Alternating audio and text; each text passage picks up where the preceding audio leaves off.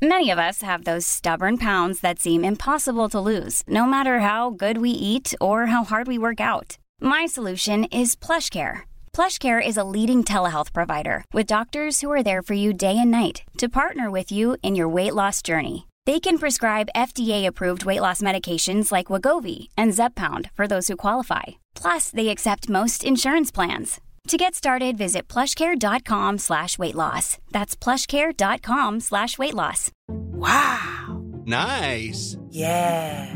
What you're hearing are the sounds of people everywhere putting on Bombas socks, underwear, and T-shirts made from absurdly soft materials that feel like plush clouds. Yeah, that plush. And the best part? For every item you purchase, Bombas donates another to someone facing homelessness. Bombas. Big comfort for everyone. Go to bombas.com/ACAST and use code ACAST for 20% off your first purchase. That's bombas.com/ACAST. Code ACAST. What in the world is happening on Wall Street? Economic indicators. Who knows where this is going to end up? To understand the economy, you have to understand human nature.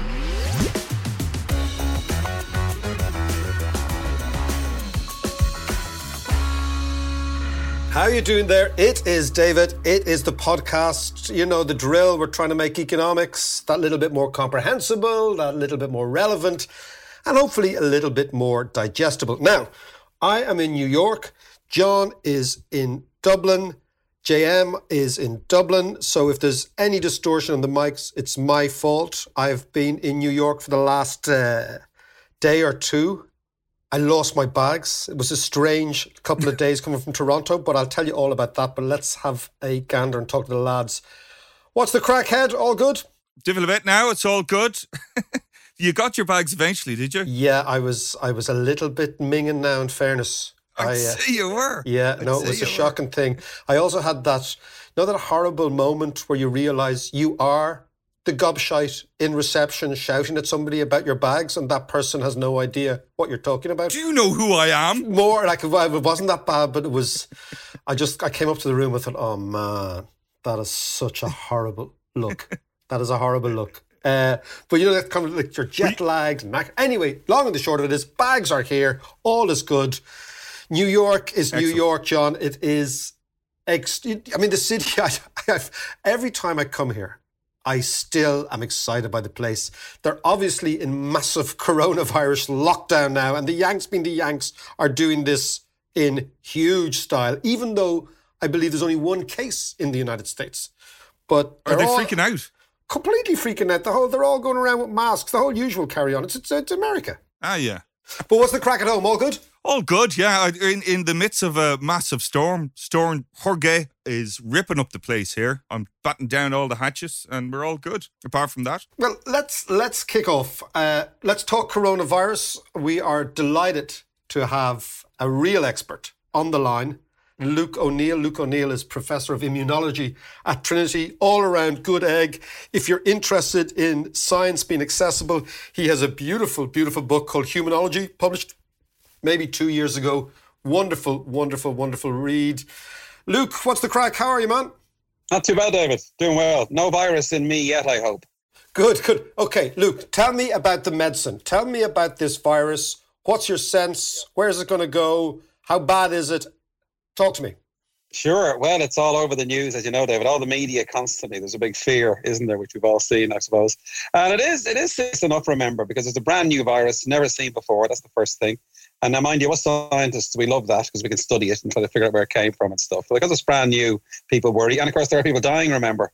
It's about a 3% mortality rate at the moment. The good part is we can study all these Chinese people, thousands and thousands of them, and have a good feel for where it's going to go. So first of all, 3% mortality. But remember, 80% get over it. And that's the other thing that we must keep re-emphasizing. And about 14% then might have some kind of illness and might need to be looked after. So, it's a concern, obviously, because it's brand new. But the big question is, are people overreacting and, shelves emptying of hand sanitizers and all this kind of thing. And, the current view is that might be slightly over the top, I guess. But, okay, let's look at the science of it. Where did the virus come from? How did it mutate? What is it? Yeah, it's a coronavirus. So there's 7 of them in the family. It's the newest kid in the block, if you like. There were 6 before, and now there's 7. And the one we remember is SARS, as you may remember, 2003. That was the previous family member that caused problems. And it came from bats, they think, in this seafood market in Wuhan in China. It jumped out of the bat into a human, and it's getting detected as a kind of a flu illness. And of course, the symptoms are just like the flu. In December, people are in the hospital there and fever and so on. And they realise, hang on a minute, this is a new virus. So it begins. And so it's a brand new one. And as I say, that makes us slightly more concerned because there'll be no immunity then, because when a new virus crops up, there's nobody that can defend themselves. And that's another thing to watch. So brand new. And then the big question is what happens next. The Chinese were pretty quick, though. They did lock the place down, as you may remember, and did a great job, really. It looks like WHO have given them credit for how quick they responded. With SARS, they're a bit slower. And then it spread a bit more quickly and ended up in places like Toronto, where people died, but this time the Chinese managed to control it. However, it's more contagious than SARS. So it's spreading a bit more than SARS did. And the WHO last night up the level of warning to a high status. It's in every continent now, David. The last continent that doesn't have it is Antarctica, they said in their website. So it is spreading around the world is a concern. And explain to me the path of pandemics. What actually is the path of pandemics? Yeah, so this one is tricky because it's respiratory. So you cough it up, you sneeze, and then the person beside you, if you're within 2 meters of someone actually who's coughing and sneezing, you're at risk of catching it. And of course, the stuff can land on surfaces. The spit, can land on top of the table or on various surfaces. And again, you can touch that and then raise your hand to your face, and then you catch it that way. That means it spreads reasonably readily. At the moment, one person would infect 2 to 3 people on average. You see, and then you can see how it spreads. And what a pandemic means, David, actually is it's out in the community and everybody's at risk. That's what the word pandemic actually means. At the moment, it's not like that. It's contained to certain areas, like the north of Italy, as you mentioned, is one area where it's common. Iran, it's quite common. And South Korea, they're places to watch now, mind you, because, the numbers are going up there. But a pandemic means it's really off the leash, as it were, and begins to spread more widely. And they haven't designated it a pandemic yet. It may become that. And some of the experts are saying, watch this space, because it could turn into a pandemic in the end. But what's your sense? So if you go back to the history books, Luke, you go back to, like they say, the flu virus of 1918, which at the end did for maybe between 50 and 100 million people around the world. I mean, is there the level of panic that I'm seeing, I'm reading, I'm on Twitter, I'm watching the news, suggests that Corona has this type of potential. What's your feeling as a scientist? It hasn't. That's the most important. It hasn't. We know the type of people who are dying are people in the average age of death is 75. There are people who've had a heart attack or some kind of underlying disease, cancer. Lung disease has put you at risk because your body's weak. The virus gets a foothold, runs rampant, and sadly and tragically, then people will die. So the one in 1918 killed young people. It was different. It was killing people in their 20s, which is much more serious. And the reason for that, by the way, was when you're in your 20s, your immune system can be really strong, and went into massive overdrive and sadly killed all those millions of people. So it's a different type of thing. And remember, different virus family again. So the comparison with 1918 wouldn't be that close with this one. Now, of course, they've watched it closely. If it did begin to kill younger people, and it's not, by the way, then that becomes a concern. Oh dear, this looks much more serious, Whereas older people are more vulnerable. The death rates are interesting. I know this sounds a bit morbid, but it's important. It's called epidemiology. It's the science of this, by the way. People make a living from looking at these numbers. If you're over 80, there's probably a 15% that you might die if you get it, Nobody under 9 has died. 0 death rate per age, for instance, And as you get older, then the likelihood of dying goes up, But mainly people late 60s, 70s are the ones who are dying. 1918, different story. It was young people dying, you see. And all that traffic, remember after the First World War, it spread like wildfire all over the world, very dangerous, all that kind of thing made that particular virus especially troublesome. And in the end, David, that got burnt out because the people who survived had an immune response to it, remember. And the virus had nowhere to hide, So that's why 1918 flu burnt out. Explain to me, as an immunologist, how does a virus burn itself out? Explain that to me. Yeah, so the virus goes into your body. It lives inside cells. Viruses are the worst type of parasite, by the way. They bring no benefits to us at all. They latch onto cells. In the case of the COVID one, they latch onto lung cells. They've got a thing, they're called coronaviruses. They've got a spike all around them, like a crown, I suppose. At the tip of the spike, it binds a little piece of protein that locks onto a lung cell, like a key going into a lock, opens the door and goes inside the lung cell. And now it's inside the lung cell. And then guess what? It starts to divide. And now the question then is, can you mount an immune response? The analogy, David, I use is a bit like 2 unwanted guests arrive in your house. Come inside, eat all the food in your fridge, and then go and have sex in your guest room. you see, and start to procreate. Don't worry, I've been there. I've had many of those people in my house. We all have. Yeah, I know, exactly. And then they leave without saying thank you.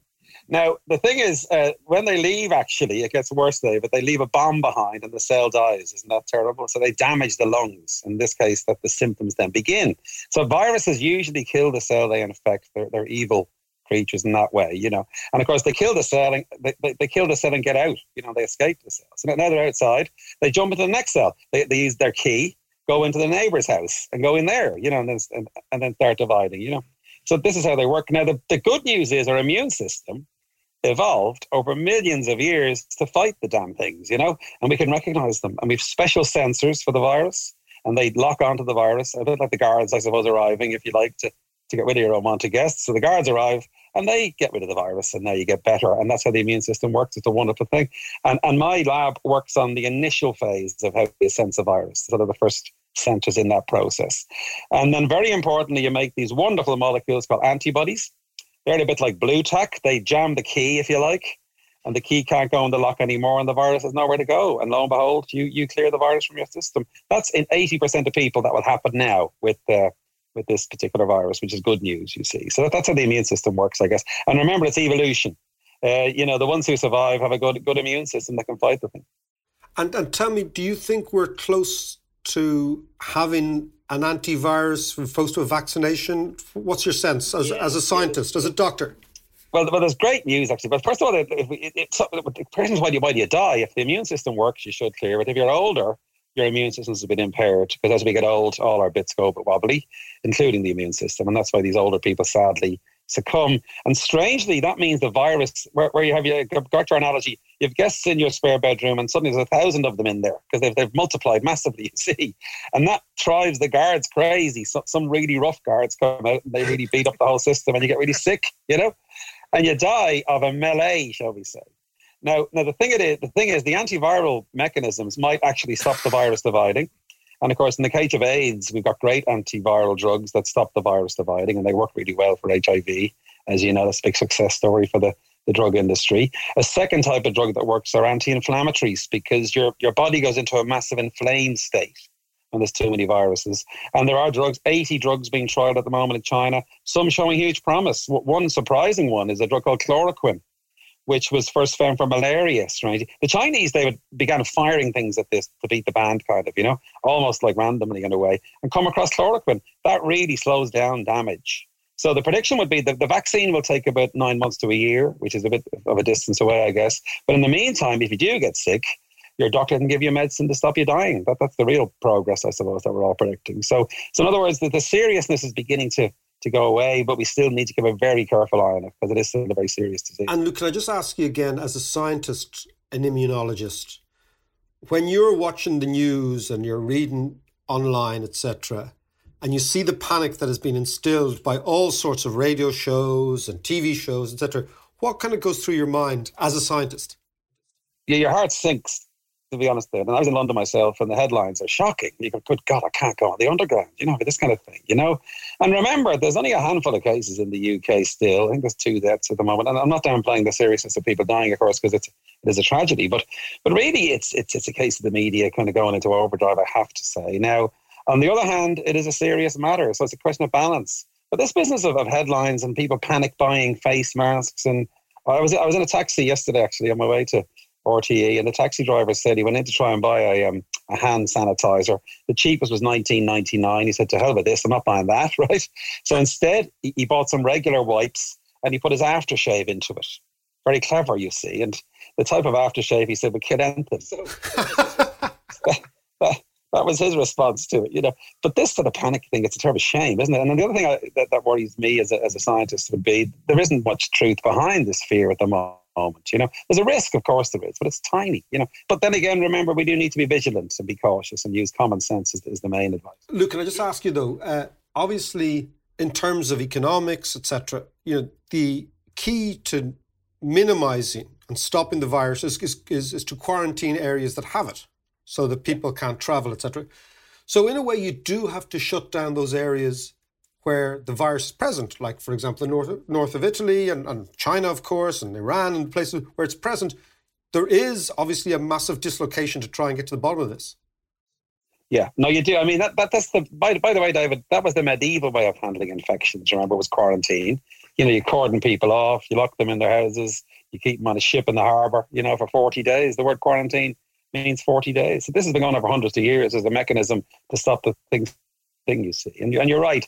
Like north of Italy, they've responded quite sensibly. They'll cancel big public events. That makes sense because people are mixing less, Schools do shut down is the next thing. This may come, remember. I mean, if this continues, the only way to stop it spreading might be to take these measures and then eventually it will go away. Or the good news is it just takes a bit of time, and eventually it goes away. I think you're right, though. The bigger concern now is the economic impact, clearly. And there's lots of examples, of huge problems. And another example, actually, in London, I happened to meet a guy who has a brewery. A friend of mine has a brewery, and he said all his orders have been cancelled in Italy and Spain because people aren't going out to the pubs anymore, So I remember, I think $1 trillion was knocked off the stock markets, wasn't it? Yeah, I mean, the stock markets, we're going to talk about this later on. They're down 12% in a week, here in the States. And obviously the States, the lead for everything. And the stocks that have been falling are, retail stocks, pubs and restaurants and airlines and, anything where your average Joe, like all of us, go out and socialise is being hammered. But what your view is, the panic at the moment is worse than the reality. Absolutely. That's the exact point. Now, the problem would be if you're in the World Health Organization or you're an expert, and often they will overstate it slightly because they're more happy. Some of them have been quoted as saying, look, I want to be overcautious here. I don't want to be accused of getting it wrong because there is still a chance things might get bad. And they'll say things like, oh, look, there's a risk and so on. And then the media puts the headline up, you see. So you can see why experts are sometimes overcautious. But certainly the business of panic buying stuff is unjustified. Luke, listen, an absolute pleasure for clarifying that. John, have you any questions for Luke? Yeah, I do, yeah. There was just a couple of questions I have for you, Luke. So everything you've said there, were we right to cancel the Ireland-Italy game? We were, for definite. That made sense, because a huge crowd of people in a confined space, it could spread in that crowd. See, the virus loves friends, remember, so sure. If you have all those people standing around and they're all coughing and some of them are coughing, that would spread through that crowd. That was very sensible, really. Now, if those Italians arrive and went into different pubs all over Dublin, that's less of a risk because there's less people being exposed to the infected people then. So it wasn't justified to cancel their travel, you see, because they could still come to Dublin and just don't all hang out in the one place, I suppose. So the common sense response was to cancel the match, for definite. Right, okay. And given the fact that this was a new virus, can we expect more viruses to evolve over the next few years? I mean, is this going to be an ongoing thing from now on, or? Again, it's impossible to predict on the sense that they crop up though now and again, there's no doubt, and it's a bit random in a sense, Now, remember, there are 4 of these coronaviruses in our community already. Get this. Right. And they cause the common cold, right? So you might have a cold right now, and it could be a coronavirus, you see, a different member of the family. So they're reasonably well understood, these family members, I guess, and this one's just a bit different. The chance of more of them cropping up, there's always a risk. They live in bats, would you believe? I mean, bats. Coronaviruses love bats for some reason. There's up to 500 different types in a bat. Can you believe it? And the bats are quite healthy, by the way, as far as we can tell. Right. And they can jump into humans. The other good news about this one is its mutation rate is quite slow, whereas something like HIV mutates very fast. Influenza itself is faster mutated than this one, and that's a good thing because that means once you get an immune response to it, you'll be protected for a long time because it won't change then, But the good news is, we're learning so much every second almost. You wouldn't believe it because I'm watching this constantly, as you might imagine. New discoveries are being made about this virus, and the speed at which they're developing the vaccine is unprecedented. They'll have it by September, optimistically. 3 or 4 years ago, it would have taken 5 years to get a vaccine. You know what I mean? Right. So the technology's improved massively. And interestingly as well, David, the Norwegian government have funded this hugely, by the way. The Norwegians, with all their wealth, decided to fund global health issues, and they put huge amounts of money into vaccine development, you see. So when the vaccine does arrive, the Norwegians should get some credit for helping to put money into it. Can I just ask you one more? How does a virus jump from a bat into a bloke? Yes, well, there's the usual conspiracy theories there. But remember, the other big one is that it was made in some lab somewhere. Have you heard this one? There was an evil scientist. Oh, there's loads of great conspiracy theories flying around the place. Yeah, by the way, John loves those fucking conspiracy theories. They're not true, those theories, by the way. They could trace it back to a bat, basically. The other creature was a pangolin, strangely, the spiny anteater. They found some of the virus on that creature as well. So the question is, how does it get out? Well, it can cough just like a human, that's the first thing. If it's obviously a dead bat, it must be some of the tissue still has some live virus in it. So it's probably fluids in the bat somehow got out and sadly got into a human being. That's probably the main way it jumped anyway from one species to another. Extraordinary. Listen, Luke, thanks a million for that. It was really interesting. Thanks, Luke. Thanks, John. Yeah, all the best, David. Thanks. By the way, just before we start, Sunday, March 15th is the live show. John and I on the stage of the Olympia. Sunday, March 15th. Get your tickets at ticketmaster.ie. God, that was brilliant. That was a great insight from Luke there. Fascinating stuff, isn't it? Yeah, he's a really brilliant explainer of science, and I think he's one of the great assets that people don't hear enough about in Ireland. He's a really, really interesting guy. But obviously, we were talking there about the economy at the end, and he was, making the point that it's basically what's going to happen to the economy now. It's funny, John, being in New York because of the obsession with the stock markets were down 12% this week. Okay. But it really kind of highlights the fickleness of the financial markets. And it just struck me this week in particular that why we put so much trust and faith in the stock markets, given that it's, our financial security in the future. It seems bonkers to me. Well, it's a really interesting point. In actual fact, if you take out the United States, where they have this thing called 401k, which is the way in which Americans invest their pensions, so reasonably well-off Americans invest in the stock market. If you take that cohort of Americans out of the equation, the stock market probably affects about 2% of the global population. So as an idea that we should be worried about, it's entirely inconsequential in terms of the global economy.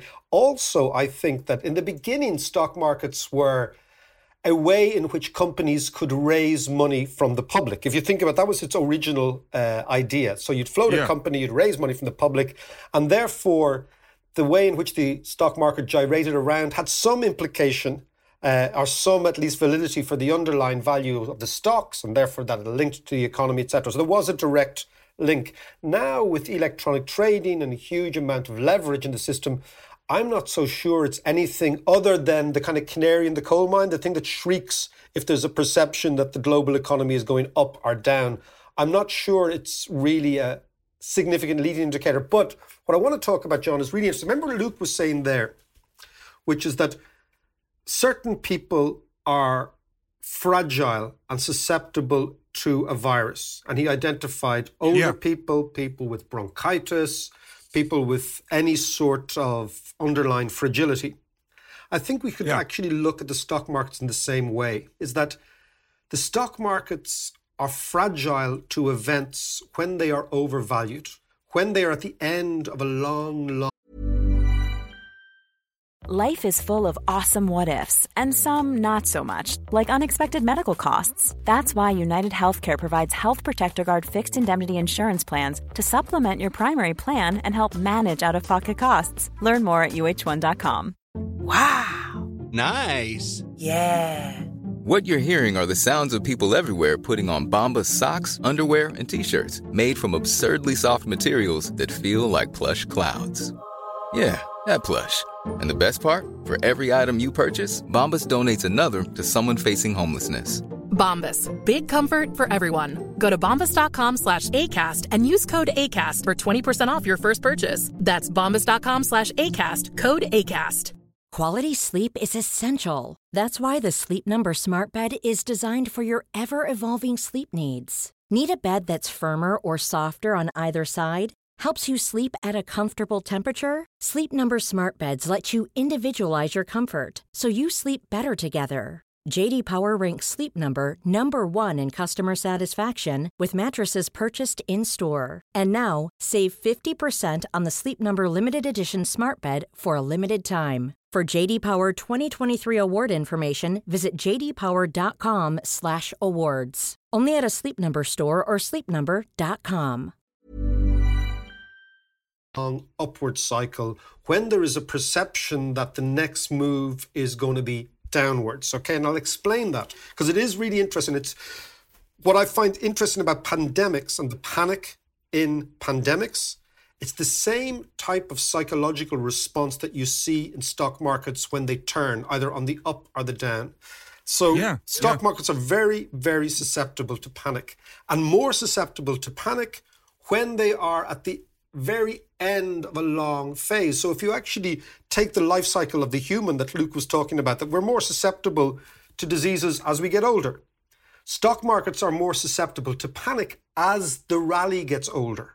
So we are now in the 10th or 11th year of a long bull market, a long upswing. And at that stage, because we're at the 10th or 11th year, the market itself is susceptible. And I'll explain it. There's a great way of thinking about stock markets. There's two economists who really, John, understood stock markets. One was a guy called Minsky, and one was a guy called Kindleberger.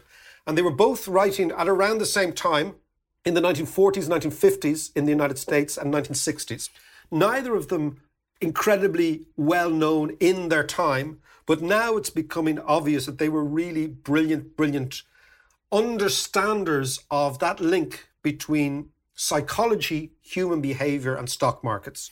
And if anybody's interested, Kindleberger's book, which is actually called Manias, Bubbles, and Panics, is a real gem if you're actually interested. So is this along the same lines as Dan Ariely and behavioral economics? It's interesting. It was before it was kind of behavioral economics before behavioral economics, if you know what I mean. Before they were just studiers. These were two guys who studied stock markets and human behavior and how it all interlinked. They never called it behavioral economics because neither of them were psychologists. They were both economists.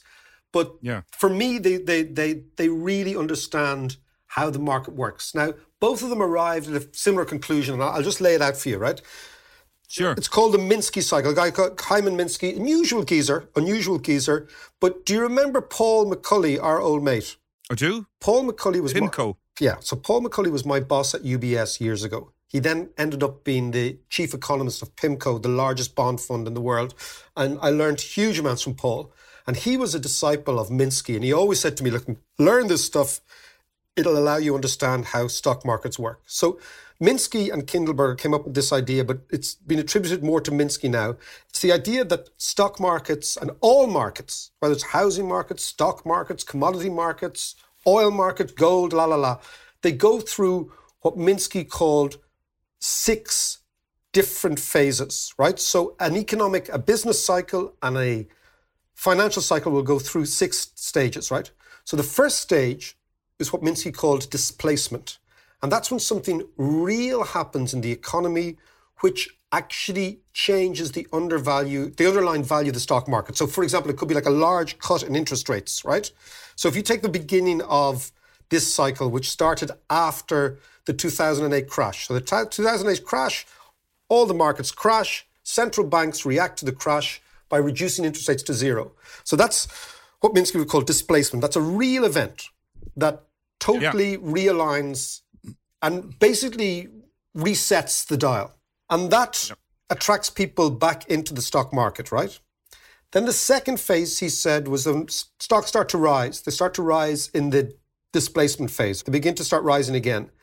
Once stocks start to rise, what happens is people start, and particularly banks or financial institutions, start lending again to people in order to buy stocks. So that's called gearing. Right. So the second stage is gearing, right? And as gearing comes in, money goes into the stock market, stocks continue to rise. Then the third phase, which Minsky called, was euphoria, where basically everybody believes that everything is back on track again. And what happens is there's a sort of a feedback loop into the economy itself. So once the gearing phase starts, people start to feel more confident. They start to borrow again. They go into the market. The price of the assets keeps going up. They begin to start feeling euphoric. And that's one of the great adages, is that the economy begins to feel better. And one of the great lines is always that sometimes the worst investment decisions are taken in the best of times. So when things feel really good. So the third phase is euphoria. Then we get into the fourth phase, is the sort of bubble or the mania phase, where everybody wants to get involved. And this is the one we said that nothing so undermines your financial judgment as the sight of your neighbour getting rich phase, right? So basically, when everybody Morgan. else is in it, and that's what happened in the housing market in Ireland, in 2006, 2007, or 2005. Everybody gets in, everyone's talking about it. It's the bubble phase. It's the fourth phase, right? Now think about we're trying to talk about the coronavirus now, right? Now in the bubble phase, people feel they're very rich, but in actual fact, what they are is they're highly indebted. So everybody's borrowing, the market's going up, everyone's borrowing and buying on what's called margin, on margin. So you borrow in order to buy these assets, right? This, while it seems that the market is incredibly euphoric, it's also when the market is at its most risky, right? Because assets are incredibly, incredibly expensive. So if you think last week, the Dow was close to 30,000. It's fallen 12% in the last week, but it was moving towards 30,000, right? Right. Incredibly expensive stocks, right? What's called the PE ratio, John, which is the ratio of price to earnings, has never been higher. So therefore, what the stock market was building in at this euphoric bubble stage is it was actually pricing in just blue skies for the next 5 or 6 years. There's going to be no recession. There's going to be no problem with the bond market. There's going to be no problem with politics, all that sort of stuff. It's priced for the best times. That's when markets are at their most vulnerable. And that, like humans, tends to happen when the recovery is very mature. So it's been going on for 5, 6, 7, 8, 9 years. So you have 9 years, 10 years of a bull market. People begin to forget what actually happened. Then Minsky talks about this, the bubble stage. Then he says the next stage is the distress stage. And that's when savvy investors start to get out. They think, hold on a second, this is far too expensive. I'm going to get out. But usually it's the very smart guys get out first, leaving the herd to continue to talk through CNN and through all these NBC money programs, all that sort of stuff you see on TV, which is basically only the gobshites, right? That's gobshite television, right? And right. It is. It's complete gobshite television. So the distress phase should be governed by the adage, right? That nobody ever lost money by taking a profit, which is the truth, right? So if you own something and it's really expensive and you've made a few quid, take it off the table, because you never lose money by selling too early. When you actually lose money is when you try to sell and there's no buyers. And that's the sixth stage, which is called the panic stage, right? That basically everybody sees the smart guys selling, think, oh shit, we better get out too. Everybody gets out at the same time. Everybody panics and they go to sell and there's no buyers, right? The best time to sell anything is when there's loads of buyers and you're the only seller. The worst time to try to sell anything is when there's no buyers and everybody else is trying to sell. So what Minsky does is he gives us these 6 phases, right? So displacement, gearing, euphoria, mania stroke bubble, distress, and then the final phase is panic. Now, imagine that as Let's just take that back to the coronavirus now. Yeah. How is that relating to the coronavirus? So the coronavirus strikes when the market is at its most overvalued, when we're in the mania bubble phase.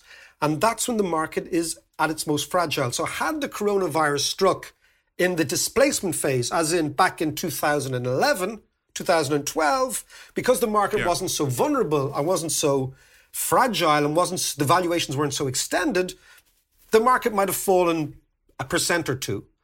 But it falls by 10% as it did last week, or 12%, when everybody's valuations are really stretched, when people are highly leveraged, when the market is highly geared, and when panic is susceptible on the downside.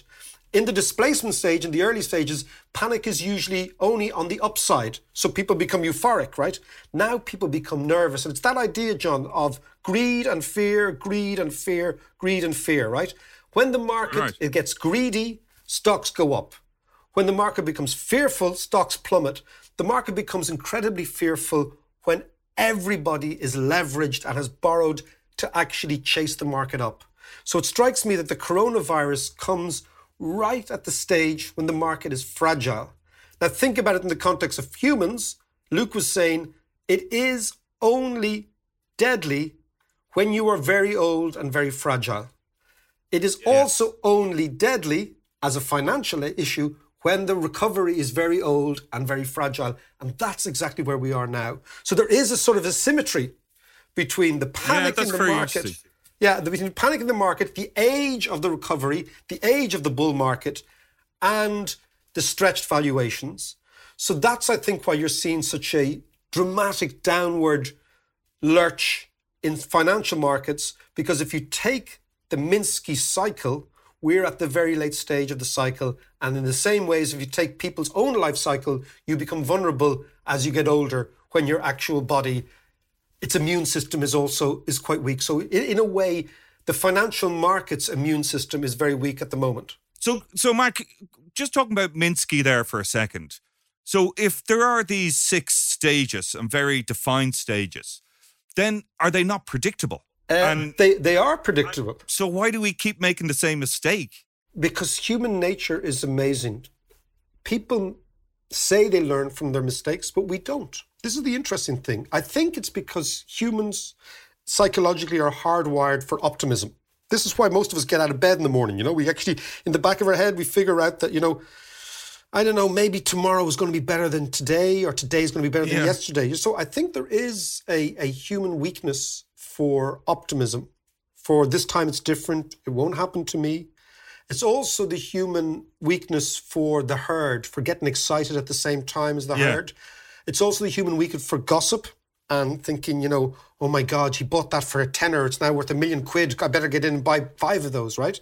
So all those things we see time and time and time and time again, And I can bring this all the way back, John, to, I remember we were talking, I think I might have told you years ago about Joseph and his amazing Technicolor Dreamcoat. Do you remember that? From the 1970s? Yeah, great musical. Great musical, right? Because I knew you'd like that, right? But that was about the Pharaoh and Joseph, right? Do you remember that thing? The Pharaoh wakes up in the middle of the night and he has a dream and he sees 7 years of plenty followed by 7 years of famine. Do you remember that? Yeah. Whole idea, right? Yeah, I do. Well, that was nothing more than the economic cycle back then. So the Pharaoh comes to Joseph and says, man, what's this all about? And Joseph was like the first finance minister. He says, man, this is about the economic cycle. We've had 7 years of plenty, right?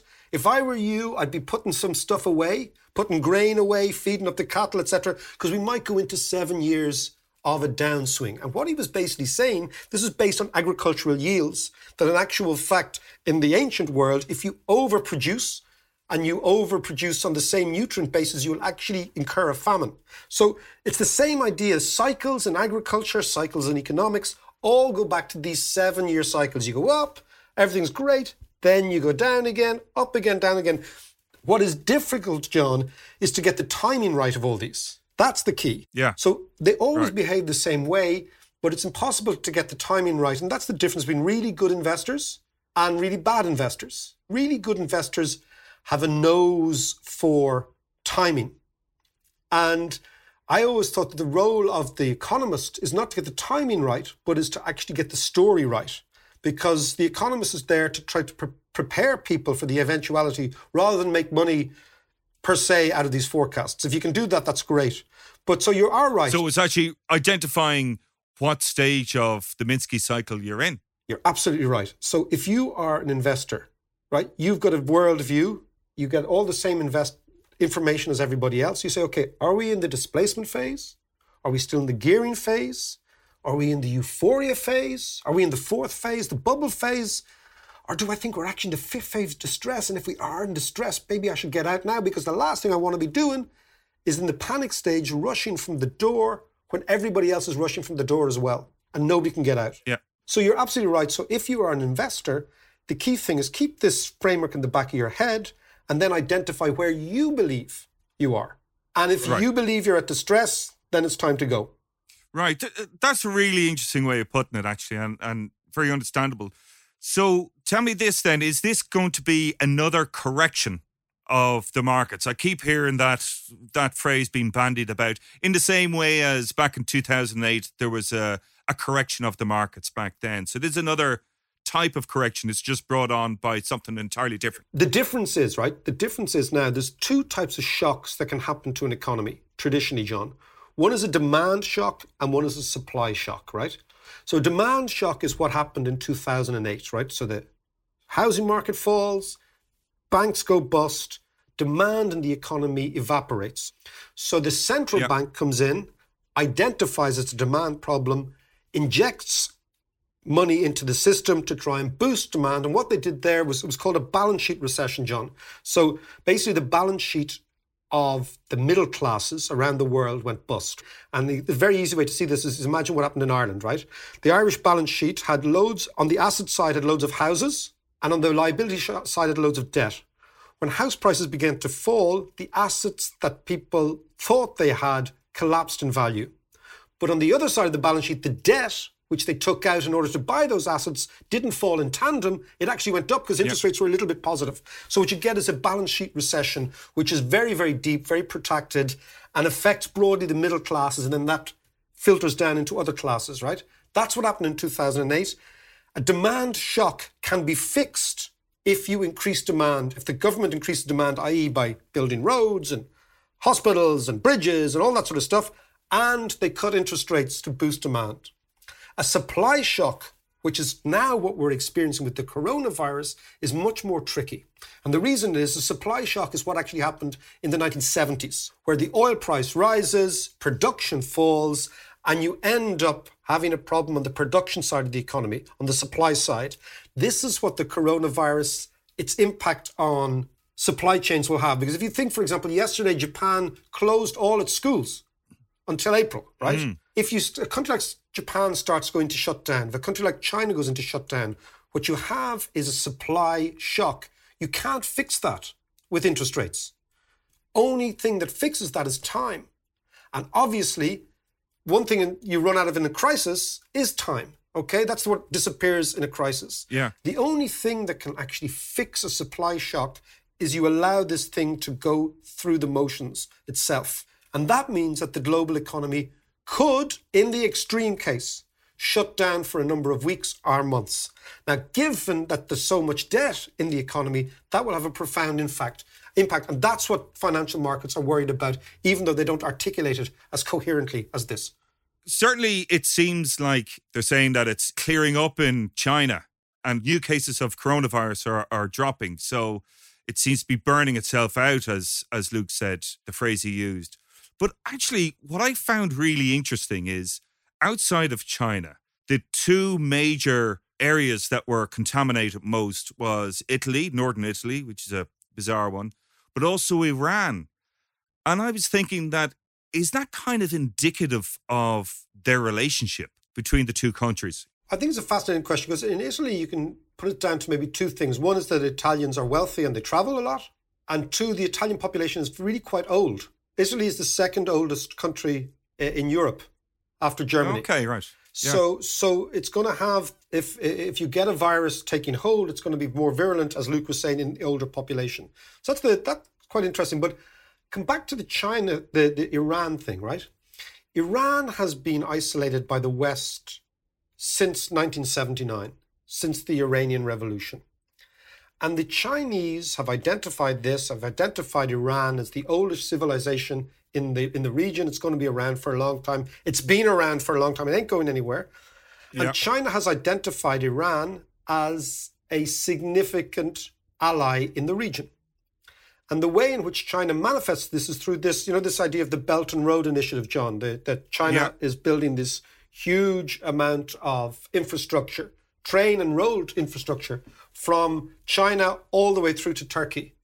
And so you get, and going through the stands and going through the Pakistan and the stands, then into Iran, then into Turkey, etc. So if you can imagine the part of the world that Alexander the Great went to, okay? Imagine that in the back of your head. Marco Polo, Alexander the Great, these sort of great adventures.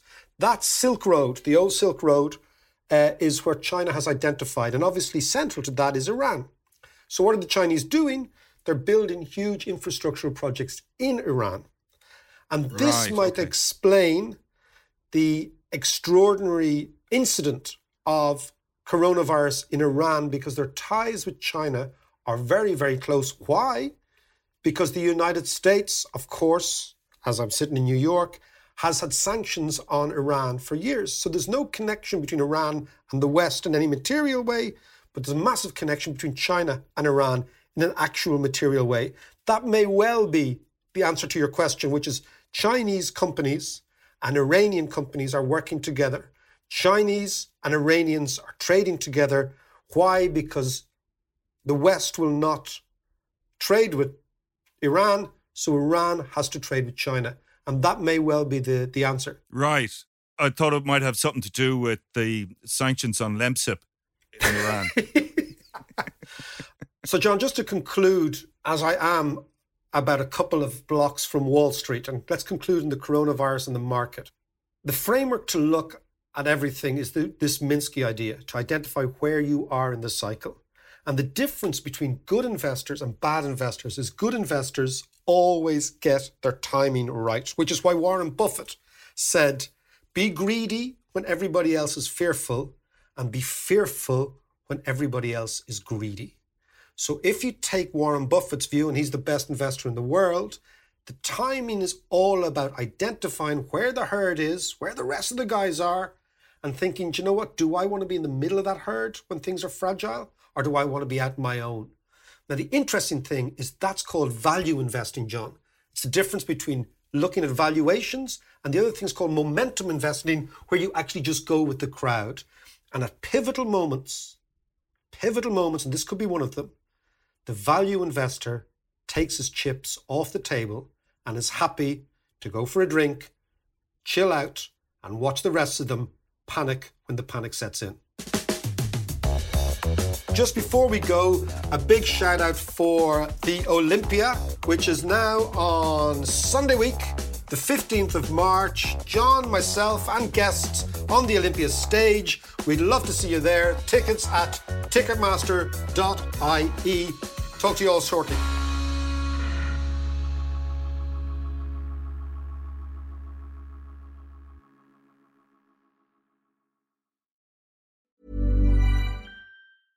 Imagine the softest sheets you've ever felt. Now imagine them getting even softer over time. That's what you'll feel with Boll & Branch's organic cotton sheets. In a recent customer survey, 96% replied that Boll & Branch sheets get softer with every wash. Start getting your best night's sleep in these sheets that get softer and softer for years to come. Try their sheets with a 30-night guarantee. Plus, get 15% off your first order at bollandbranch.com. Code BUTTERY. Exclusions apply. See site for details.